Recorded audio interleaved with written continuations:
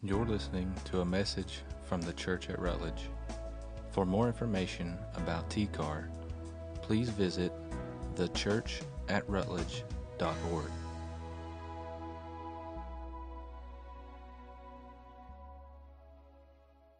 101 is our membership class if you're interested in joining the Church at Rutledge, or if you just want to know more about us, what we believe, how things function around here, what are we trying to do. There's a sign-up sheet out there. Come to that class. It's April 23rd. Meal and childcare provided, and that's how you find out more about us and how you join the church.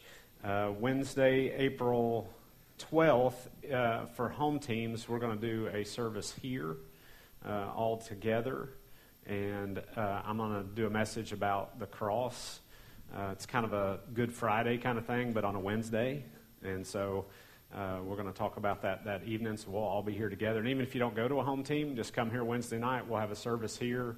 There'll be a big wooden cross out here. We'll talk about in detail what the cross, everything from what it would have really looked like to how it would have been done to what all that meant. And so it'll be very detailed and educational and help you, hopefully, in your understanding of what Christ did for you.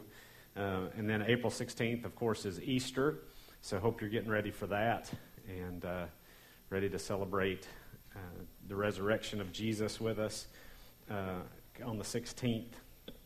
But today, if today is your first time with us, or if you've just been here a few times, we're glad you're here. And like I said, want to make yourself at home and let us know how we can help you, because that's why we're here, is to help each other. Life's tough enough by yourself.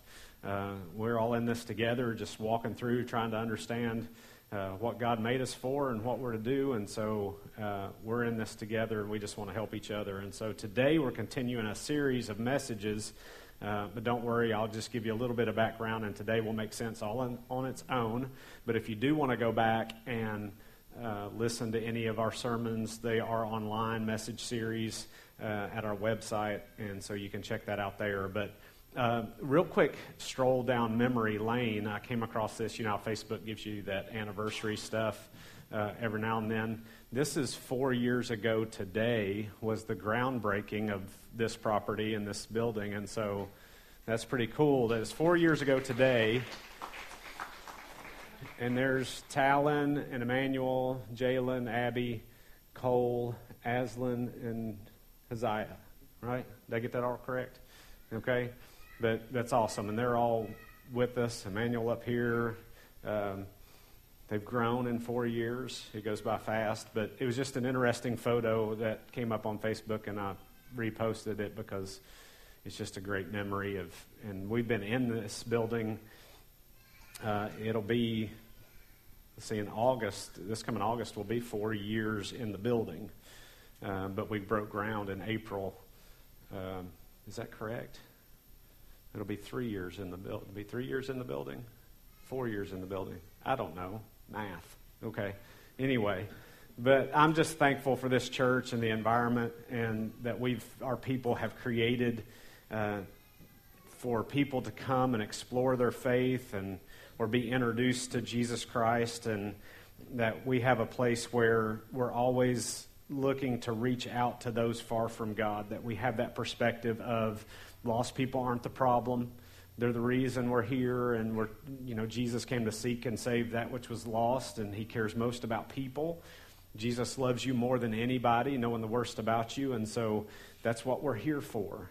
And we just want to bring honor and glory to Christ in completing the mission he has given us and that he started, and just honor him in that. So we've been talking about fishing in that. That's what all this stuff up here is for.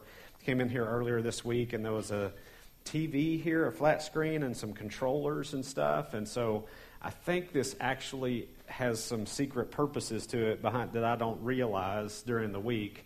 There's probably really drinks in here, and probably snacks in one, and this becomes a little hangout during the week of some kind, but where the youth come hang out. But it was interesting. I saw that and I went, I got to start snooping around here during the week and figure out what's going on, see if I can get in on it. But we've been talking about fishing now, given the weather, and it's been beautiful yesterday, and Looks like it's going to be great today. It's not the kind of fishing you're probably thinking, but it's awesome nonetheless. But we've been talking about a different kind of fishing. We've been talking about what Jesus talked about when he called his first disciples, and he came across these guys, and with 4 of them, he said, "Come follow me, and I will make you fishers of men."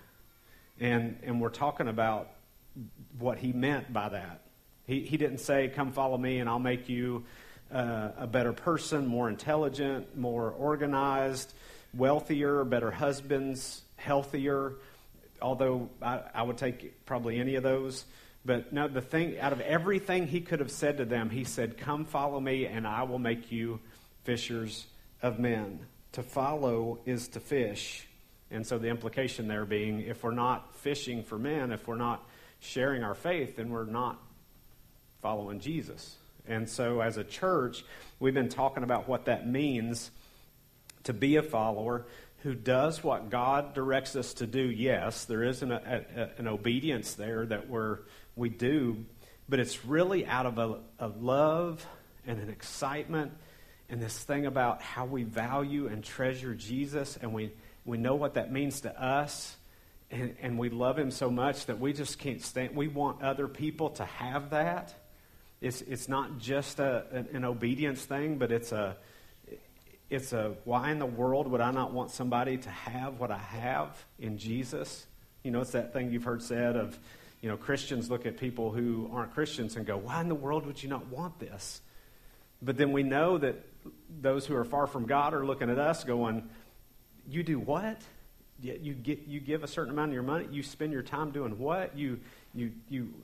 I don't get all that. Why in the world would anybody want to do that?" But as Christians knowing Christ, we just go, "Why in the world would nobody want? Why would if you just knew him the way I knew him, you would want this?" And so God calls us into this journey that he started through Jesus, in that people who have been saved, are saved to be in the helping other people become saved business, saved ministry. It's we're reconciled to be reconcilers, and I won't go into all the verses, but we saw that Christians should want to share their faith with other people. We love what we have and want others to have it also. And then we saw how hard that can be given the changes in culture and where people are and their understanding and their disposition to the gospel. And it takes different means to reach different people. The gospel doesn't change. As I'm going to present today and show you, it's the same message. It's the same gospel message, the same good news of Jesus Christ. When I say gospel, because that's become a very popular word in church world today, the gospel is just, it means the good news of Jesus. It's the story of Jesus. It's what Jesus has done for us. And so when I say that word, so that you understand, that's what that is. But it takes different means to reach different people. And we saw from Acts 2 to Acts 17 the difference in that, in the approach Paul took, depending on how much the people knew about God and the Bible and who he was, and how close to that line of faith of making that decision people were. And so we talked about where our culture is today. And in America, it's farther away from the message of Jesus, the good news, the gospel, than ever before. And so we talked about that scale on a scale of 1 to 10, 1 being far from God and 10 being someone who has become a Christian and crossed that line of faith, someone who's a born-again Christian. We're at like a 3 these days, whereas in the 50s, 60s, people were at a 9. So Billy Graham could have a crusade, stand up and go, "You need Jesus," and people would take that step. You could just start with, "Jesus died for your sins," the Bible says, and people would because they had already knew so much about it growing up in America during that time that they were right there. But these days, people are so far removed from it. Kids aren't growing up in homes that know anything about much spiritually, much less about Jesus Christ. They hear just a lot of negative stuff and judgmental and homophobic and all those things. But they don't really know much about what Jesus did for them and understand who God really is. And we're going to talk more about the questions people have and the things that hinder people today. We're going from Easter on, we're going to do a series that is specifically there to help, one, the questions that people have these days. So it's a great time, Easter, to invite somebody into this series we're going to start. But two, it will help you understand how to talk about and even help you understand, well, I never knew how to answer that, so I kind of avoid it with my lost friends because I really don't know how to answer that question. Like, why did God order all these people killed in the Old Testament, and, women and children?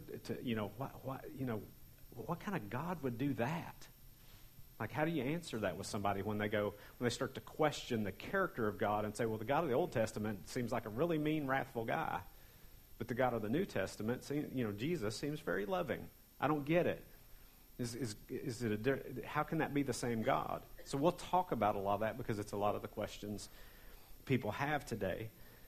But we talked about culture and how we don't change the message, but the approach may have to change. It just takes longer with people these days. We have to build relationships, earn their trust, maybe not try to force it down their throats, but maybe ask more questions than we actually try to give answers for, so that we get to understand where they are and learn how to help them better and find out what the issues really are. Because a lot of the issues that we think are there probably aren't there. And yet today we find ourselves here, and this is the difficult part, the odd part for us, is we're still in Tennessee, Granger County. We're in the Bible Belt, so to say, still trying to reach people who have mostly heard, mostly been in church or mostly heard the gospel before, okay? We're still sort of in that environment. And so as Matt Chandler once stated about planting a church in Texas, which where he is at one point was called like the evangelical center of the world, he said this, and this is the way I've always felt being here, is he said, what became clear to me, the mission that God had put me in the middle of, was to proclaim the gospel to people who thought they already knew the gospel in the hope that they might actually hear the gospel. Do you get that? That's interesting. So I'm trying to share the message of Jesus in a culture here that has heard the message of Jesus many times. Okay? For example, I mean, most of you guys have been here, so that's a good thing, but anybody here even before you got to this church, anybody here before coming to this church, you never, ever, not one time heard the gospel before, never heard the message of Jesus before coming here? Okay, one person, okay? Interesting to grow up in Tennessee and not really hear that, okay? But most of us, even before coming to church, grew up in that, heard it all of our lives, or heard it somehow. And I'm pleasantly surprised that somebody's here that hasn't heard, but because it tells us where culture may be. But it's like being inoculated, right? To grow up in church. This is the fear for me as a pastor. We're going to get to Romans chapter 5 here in just a minute, but here's the fear for me. I'm a pastor of a church, and my son is growing up in that. My kids, both of my sons and Amber are growing up in a church and hearing it all the time, okay? So if you get a vaccine for the flu, what are you actually being given? A shot of the flu, okay? You're being given the flu to keep you from getting the flu. And it builds up immunity to it, okay? That's the concept. But here's the thing. It can be the same way in church. You grow up hearing it, and it's like your kids get inoculated. They get the vaccine, the church vaccine, from the gospel. And they've heard it so many times that their hearts are a little bit callous to it because they've heard it and heard it and heard it. They've heard it, but have they ever? Do they really hear it? And that's a different issue. So in the same way, many people hear the good news of Jesus, the gospel, so much that it's almost like people become immune to it, and they don't even know it. So we have, just looking around and what I've experienced, we have churches in the South full of people who mostly don't seem to really get it. They don't seem like they've really, really heard it. So you can see the context that we're in and that we've been in and why I share Jesus the way I do, especially from here, but even out in my daily life and doing the things I do. I've had conversations with at least 4 people in the last 2 weeks, and all of them had that background. Just telling me, one of the guys to the point of talking about how he felt called to be a preacher at one point.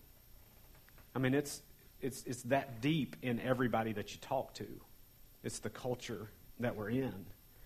And so you have to do that in your approach, understanding the context, and that's one of the things we talked about, as well, you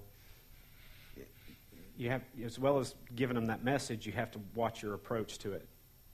Because it's that thing here where people have been given that IQ test. I talk about that all the time, and that's why, because in our context, it's that way.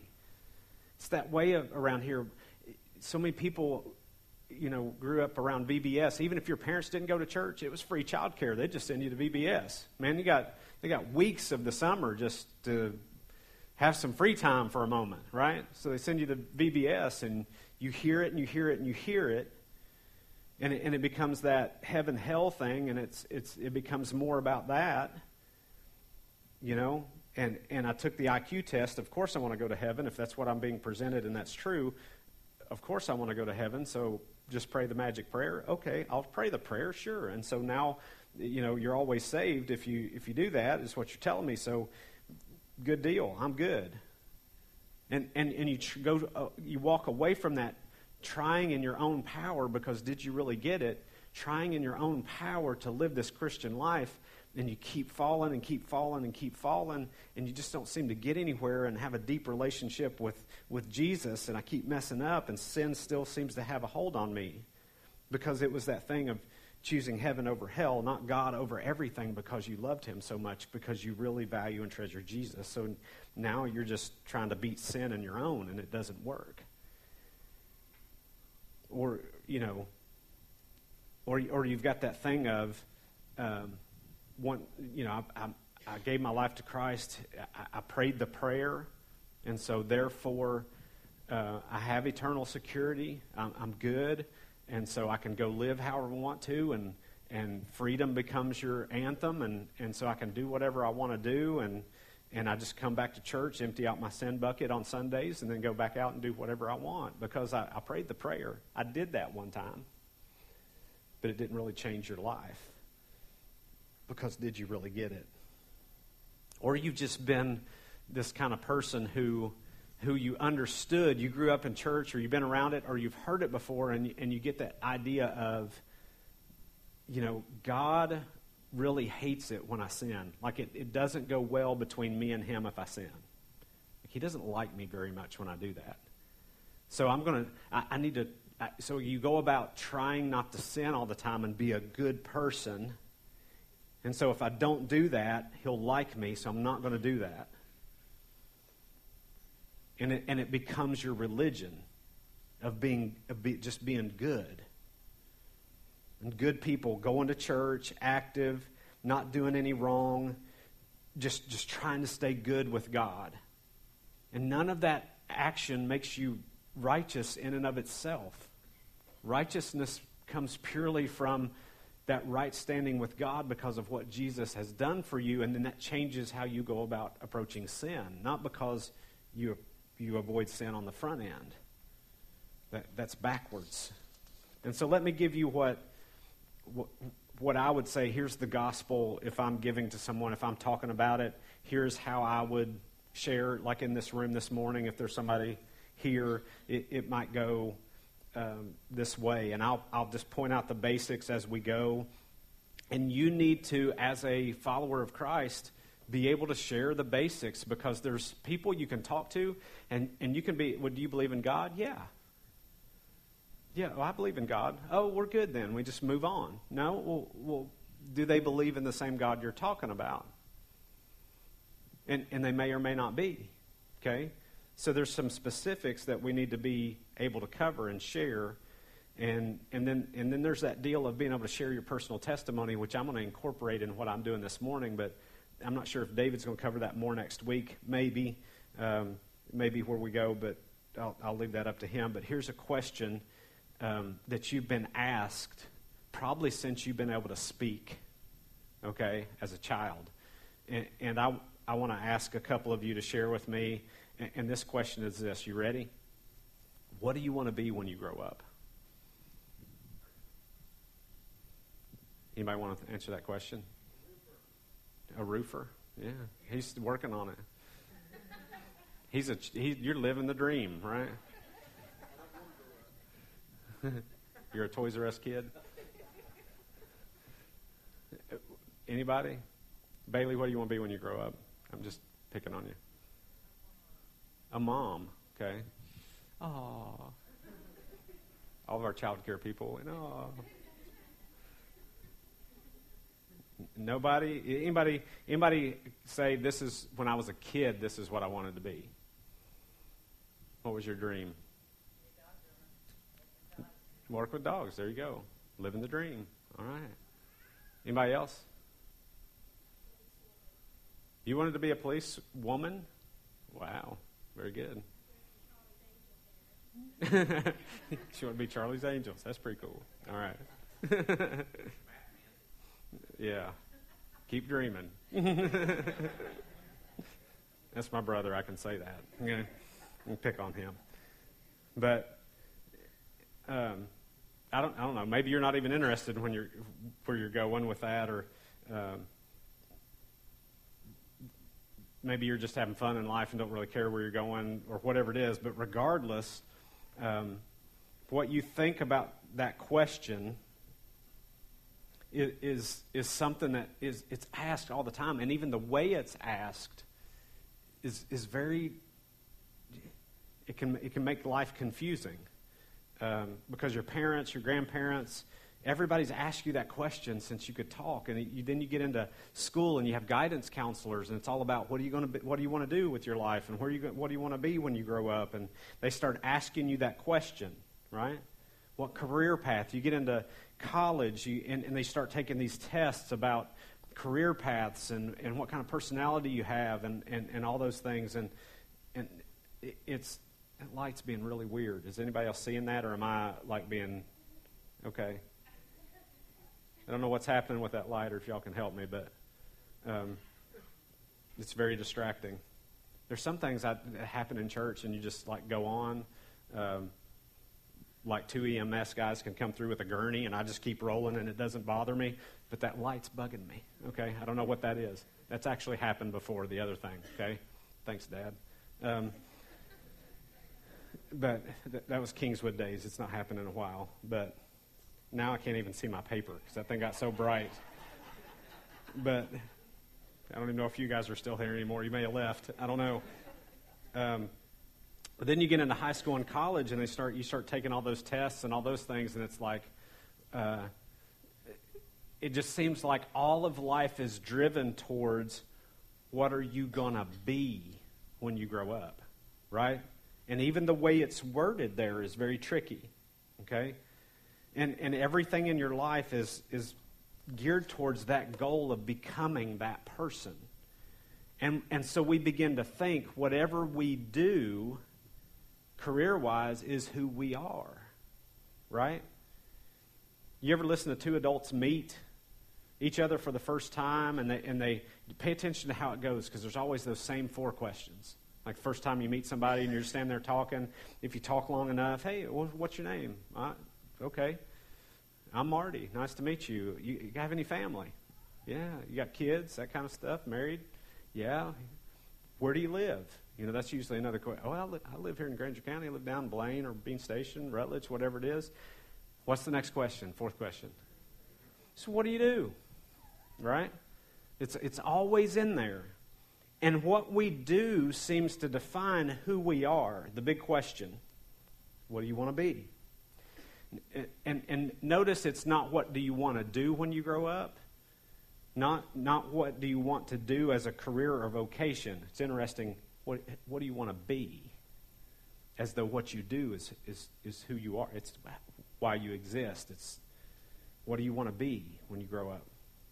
Wrong wording as far as I see it. What do you want to do? What do you want to do as a career vocation? But what if there was a better way to go about this whole thing? And we'll get there in a minute, but I grew up the same way, dreaming about what I would be, what I would do when I grew up, still do sometimes.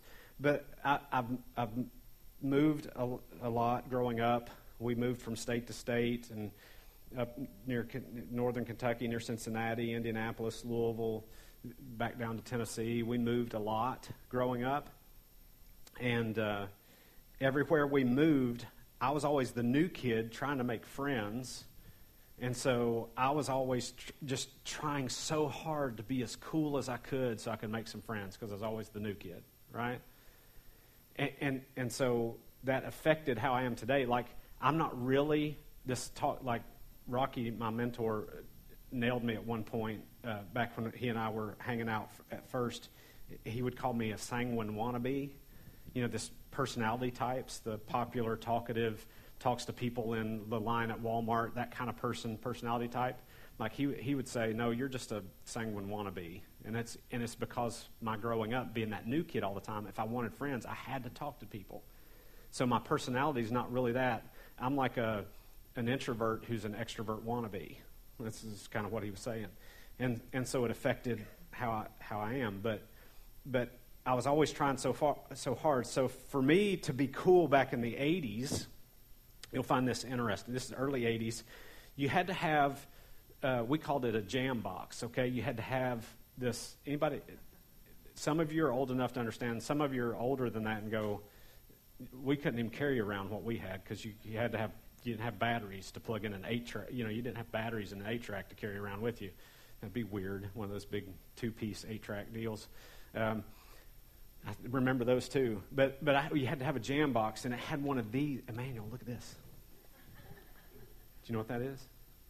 Yeah? Your dad has some, I bet, right? They're like, look at that, Dad. Look. If you went back there in the back, kids would look at it and go, what in the world is that? It's got wheels. Is it some kind of car? Wouldn't have any clue, okay? But you had a jam box, and you had a cassette tape that had to go in it. You had these, okay? It was very hard to carry around all of your music. It wasn't in your phone or on a little iPod. You had to have multiple of these. This lasts like 60 to 90 minutes, okay? And so you had to carry around this big radio to play it. Or, as a runner, I had a Walkman. Yeah, Sony Walkman, right? So you had this little box, and I would actually go running and carry that with me, okay? And have my headphones, not the earbuds. We didn't have any of those. You had actual headphones with the Sony Walkman and run. And so I learned to run very fluidly, so those didn't shake off my head. It actually helped my form a little bit, okay? So always forward motion instead of up and down. But it was good. So I had to carry, I would carry this thing around trying to be cool, playing my music, Rock Me Amadeus, all that going on, little Michael Jackson, whatever it may be. So there was some of that in there, but when I wanted to be really cool, and I was one of those kids that I was great in front of the parents. Like, the parents loved me. Such a nice kid. And that was the front to do whatever I wanted to do behind the scenes, right?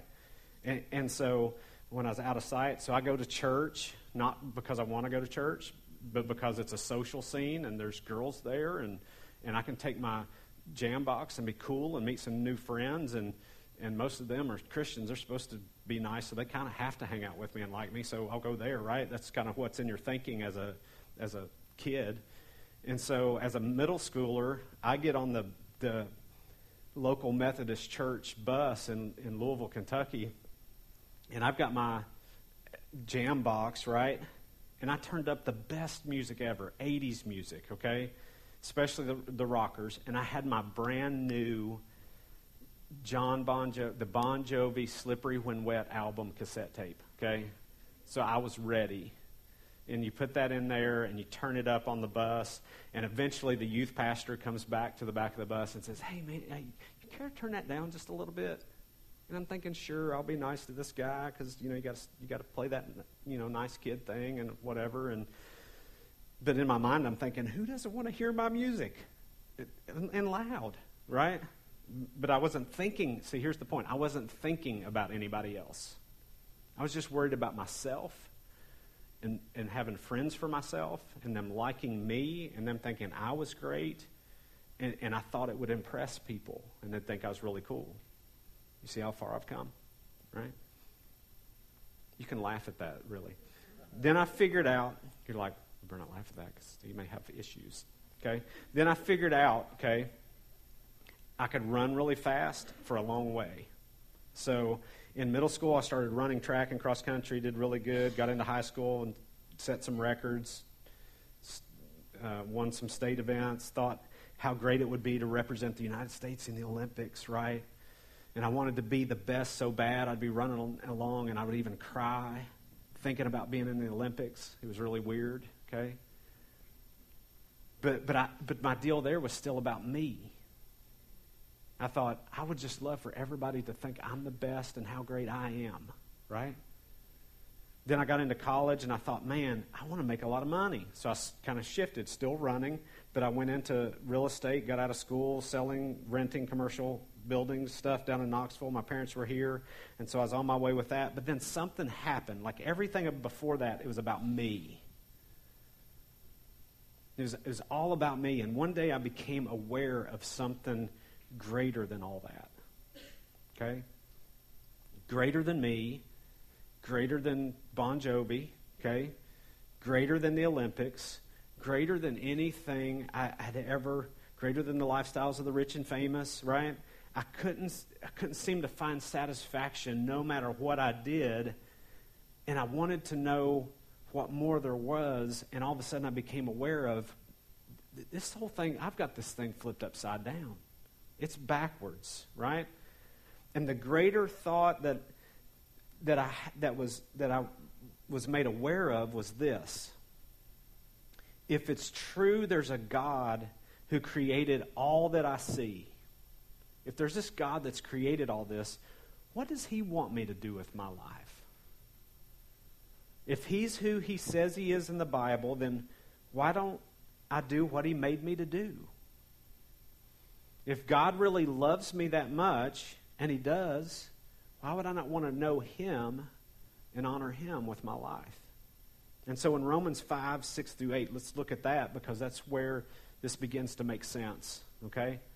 That was my 5-minute introduction to get us to Romans 5. Cool. All right. Romans 5, verse 6 says, you see, at just the right time when we were still powerless. And it's this thing of I want to change, but I can't. I was powerless. I can't do anything about the fact that I'm broken, okay, that I've got issues. There's some power keeping me locked into this behavior, into this pattern I'm in, into this life that just doesn't really make sense, that has no satisfaction in it. At just the right time, when we were still powerless, Christ died for the ungodly. That's a big part of that right there, ungodly. Very rarely will anyone die for a righteous person, though for a good person someone might possibly dare to die. But God demonstrates his own love for us. There's another big part of this. In this, while we were still sinners or ungodly, Christ died for us. Okay? And here's the deal about this morning. I'm using Romans 5. You can look at John 3:16. You can go to, in Colossians, there's so many. You can go through the Bible and you can get this presentation over and over and over and get these same truths about the gospel and what the message is. But the real problem starts right there. One, we have to let people know there's a God that made all of us, that created all of this, created you and me, created this world that we're in. He loves us, but we have a problem. The problem is right there. You have to acknowledge the ungodly part and understand that's part of who you are. I'm not calling you that personally, but Paul is. In the scriptures, he says there that you're ungodly. and before you get all offended because some people are like, you're calling me ungodly, okay?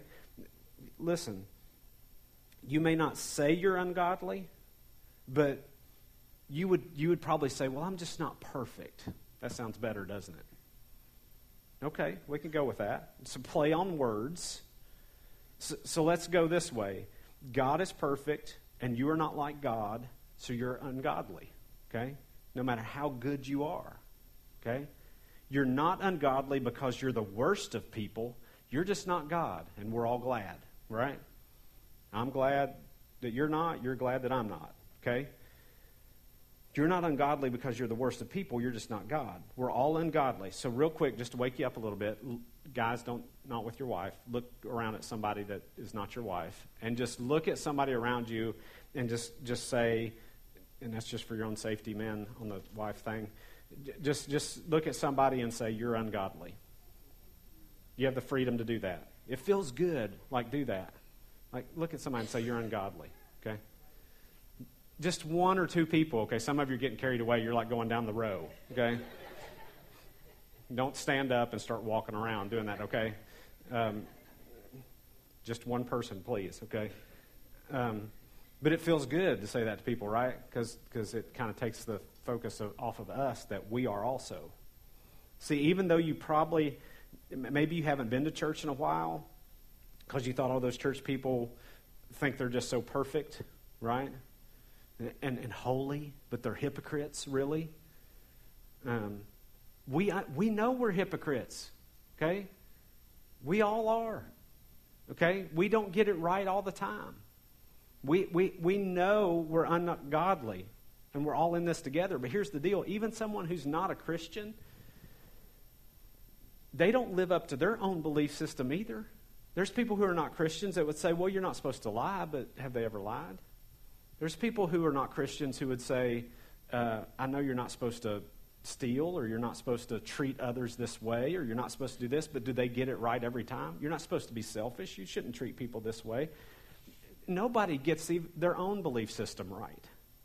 We're all hypocrites. So this is a great place to be because we're all just saying, yeah, we all don't live up to it. We're just trying to learn how to do it better, okay? And trying to help each other along in the process. We're not trying to say we're better than anybody else. This is the place to be if you don't have it all together. We understand that, okay? And then it hit me. The reason I hadn't seen all this before or really understood this is I realized that there was a part of me that was dead and unaware. That was the problem, right? That I'm really dead is what the Bible would say. And when you're dead, you just can't do anything for yourself. And let me explain what I mean by that, because obviously I wasn't physically dead. It was worse. It's being spiritually dead. Okay? Listen to what it says in verse 12 in Romans 5.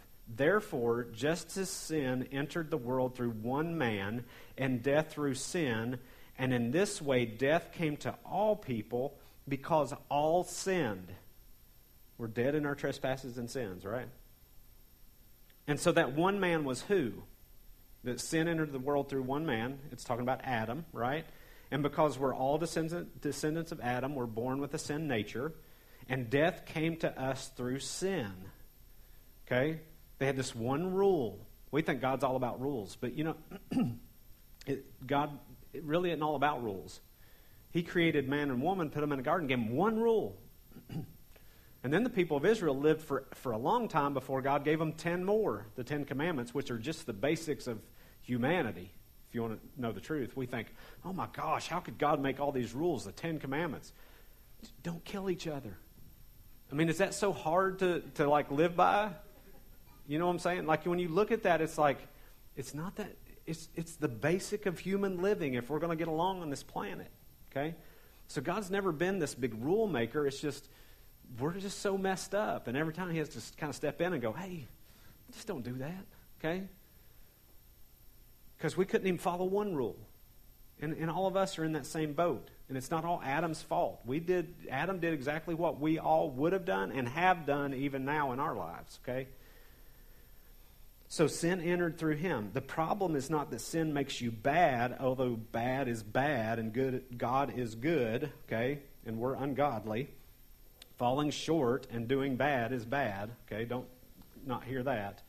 But it's not just that sin makes you bad, it's sin makes you dead, okay? Spiritually. No life, no eternal life, which is no relationship with God, okay? Don't know God intimately, which is what we were made for. Okay? But the good news is that God had a plan. In knowing this ahead of time of how things would be, he has a plan. And his plan was for Jesus to come and die for us, for our ungodliness, for our sin, to die on the cross in our place, which allows us to be forgiven of our sin and made alive spiritually. Okay? And so, could you imagine what this meant to Paul, a guy who's writing this, for him to know this Jesus who is God, he was there from the beginning, who made us and all things, the Trinity, the triune God, for him to be in on this, and he comes to earth and dies for us, that at the very moment, okay, Paul was alive while Jesus is dying on the cross, okay? That at the very moment Jesus hung on the cross and died for him, at that very moment, when Jesus had the sin of the world placed on him and endured the wrath we deserved, at that moment, Paul realizes, I was alive, and I was off just sinning my brains out at the very moment Jesus was paying for it. Can you imagine how Paul felt about that? Knowing that. Imagine what this means to Paul. Real time for Paul to write what he's writing here. And it should mean the same to us and be unimaginable that Jesus would give his life for us. Who would do that? And that's what makes God's love so great. Okay? For us today, it means that he died for your past sins, for the ones you'll make this afternoon, for the ones you may be making right now. I don't know. Not judging you, okay? I don't know. Not sure where you're at, what's going on in your mind, okay? And it gets better. Listen to this, verse 17. Jump down there. For if by the trespass of the one man death reigned through that one man, how much more will those who receive God's abundant provision of grace and of the gift of righteousness, and that's a big word, righteousness. What that is just a right standing with God. Okay? And the gift of righteousness reign in life through the one man, Jesus Christ. Okay? It's saying if Adam could do that to you, imagine Jesus fixing that for you. You know it's done. Hear me on this. You can't say you can't be forgiven for what you've done and can't live a Christ-like life. You can't say, but Marty, you don't know what I've done. I don't have to know what you've done. I just have to know this, and this is what we all have to know. You can't say that the power of Adam is greater than the power of Jesus. Because that's what you're saying if you're saying, my sin's too great for Jesus to take care of. Because that comes through what Adam did, and Adam is not more powerful than what Jesus can do. You're saying that what Adam did cannot be undone by what Jesus did? You're giving Adam more credit than Jesus.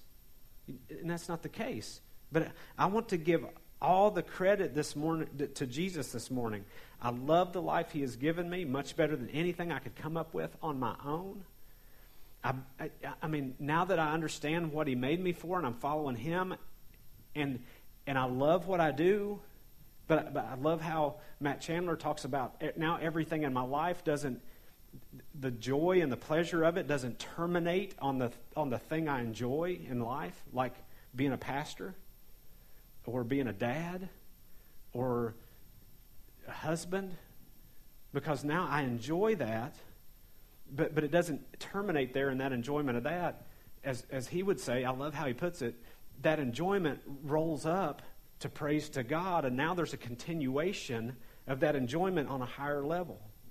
So I can eat a steak, and it just isn't finished with, well, that was a good steak. It folds over for me, and somebody who doesn't know Christ can't do this. They don't have this enjoyment to go to eat the steak and then have the enjoyment of going, thank you, God, for steak and food. And really you can do that just so that Blake understands that. You can do that even with a steak, okay? If you know Blake, you'll know what I'm talking about, okay? But you can do that. You can roll that up and say, God, thank you for that steak and for allowing me to have that, enjoy that. And you made that. You created taste buds.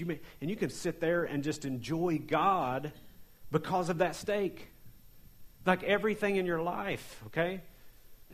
Everything that's good. I mean, I want to be careful where I go, but even in my relationship with my wife, I mean, there's things you just go, it doesn't just end there. Okay? Right? Wink, wink. Okay? It can turn into, God, thank you for creating that and that activity between two people in a marriage relationship. It's wonderful, and thank you for that. And there's a continuation of the enjoyment. Somebody doesn't know God can't do that. And you just go, what? God is so good. And it just brings life is so much bigger than us. And it's what it's taught me. And I get to go to places around the world and tell people about God and represent God to other people. And I'm on a mission with Him to do those great things. And I'm not saying you have to be a preacher or a missionary or a worship leader or a youth pastor or do any of those things. It's being alive for His name's sake, not your own. And it's such a wonderful way to live. And it doesn't mean it's all easy all the time, and circumstances are great from here on out because you're a Christian, but you get a different perspective and you get the fruit of the Spirit that comes out of you. And so you have love, joy, peace, patience, kindness, gentleness, faithfulness, goodness, self-control that just is in you. And no matter what goes on around you, you have all that. And it's okay. It'll be okay. It'll be okay because you have Him. And I can lose my wife, and I couldn't imagine any of that happening, okay? Sitting back here talking to Sammy this morning and talking about Bob. We talked about him at prayer time this morning and her losing her husband and the still how that pulls on her even this morning walking in here. I couldn't imagine losing a spouse. But this I know for sure is there's a joy in Christ that can get you through that. And the fruit of the Spirit, when you're connected to God, and I don't know how somebody that doesn't have that can walk through those things and have any kind of sense of peace. But God can give that to you when you lean into Him. To know what He made you for, you have to know God to understand all that. And it's bigger than what are you going to be when you grow up. And that gives you identity and purpose and fulfillment eternally, not just here and now. Because you got to understand this eternal life thing. This is kind of where we want to wind it down to, because that's basically the things I talk about with people when I present the gospel. And I'll give you a short little list of what those things were. And you just say it in your own words to people. But here's what I like to go to, is because you can ask all kinds of people, well, what is eternal life? What is that? What's this really all about? What is eternal life? And as many people and as many churches as in Granger County, you get a different answer for that. But the Bible tells us, John 17:3, this is eternal life. It says, here's what it is. That you may know God, the one and only true God, and Jesus Christ, whom He has sent. This is eternal life. It's to know God. Okay? The real God. And that word know is not just, okay, well, I understand who He is and I know who He is. And it's an intimate, I have a relationship with Him. And you can't have that standing in your sin that hasn't been paid for. You have to have Jesus, His death, burial. You have to have His blood applied to you, the sacrifice of Jesus received and applied to you, in order for you to be able to have that kind of intimate relationship. Otherwise, your sin and your ungodliness make you spiritually dead, and you don't get it. You can't have that. It separates you from Him. So this is eternal life, that you know God, the only true God, Jesus Christ, who's He sent. That's how you know Him. You have to understand what Jesus did for you. It's knowing God through Jesus. A relationship. You hear His voice, right? My voice in my head. I know Him because I know what He's like. Because I understand from Scripture who He is. I know Him. And through knowing Him, you get eternal life, real life. That's why heaven's great. That's why we go back to that every time. You'll get to be with Him forever. Okay? And you can live what you were made for. Okay? And so at some point, as we've talked about building relationships with people, right? You're building relationships with people, caring about them, loving them. At some point, because I know we're careful, we got to earn their respect and their trust to have the opportunity to share effectively. But at some point, you do have to share the gospel with them. I mean, it plagues me because I still have that too. I've been friends with people like 10 years and have never sat down and shared the gospel with them, knowing they're lost. And they would tell me that. And going back through this has so convicted me that I've set up things with people, knowing in my mind, I'm doing this because I'm going back to people I haven't hung around for a long time because I'm going, I never shared it with them. And I'm going to be intentional this time because I value them more than I value the relationship. Like I love them and care for them more than I care about me having a comfortable relationship with them. Because one day our friendship will end if they don't know Christ. It'll be over. So we have to present this to people. God made everything. He's eternal. Jesus is God, triune God. We have fallen. We're separated from Him by our sin. God loves us, therefore had a plan. Jesus came and died on the cross in our place to bring us forgiveness and give us a right standing before God, that righteousness. And Jesus was raised from the dead by the power of the Holy Spirit, defeating death and bringing us new life. And that's what changes us. It's not just being forgiven, it's a new life with Him. And if we place our trust in Jesus, we have faith in who He is and what He has done for us, then we receive that salvation. And we're made alive in Christ and have eternal life. Then our lives change, and we tell others about Jesus and bring glory to God the Father. And that is just worth more than anything I could ever do for myself.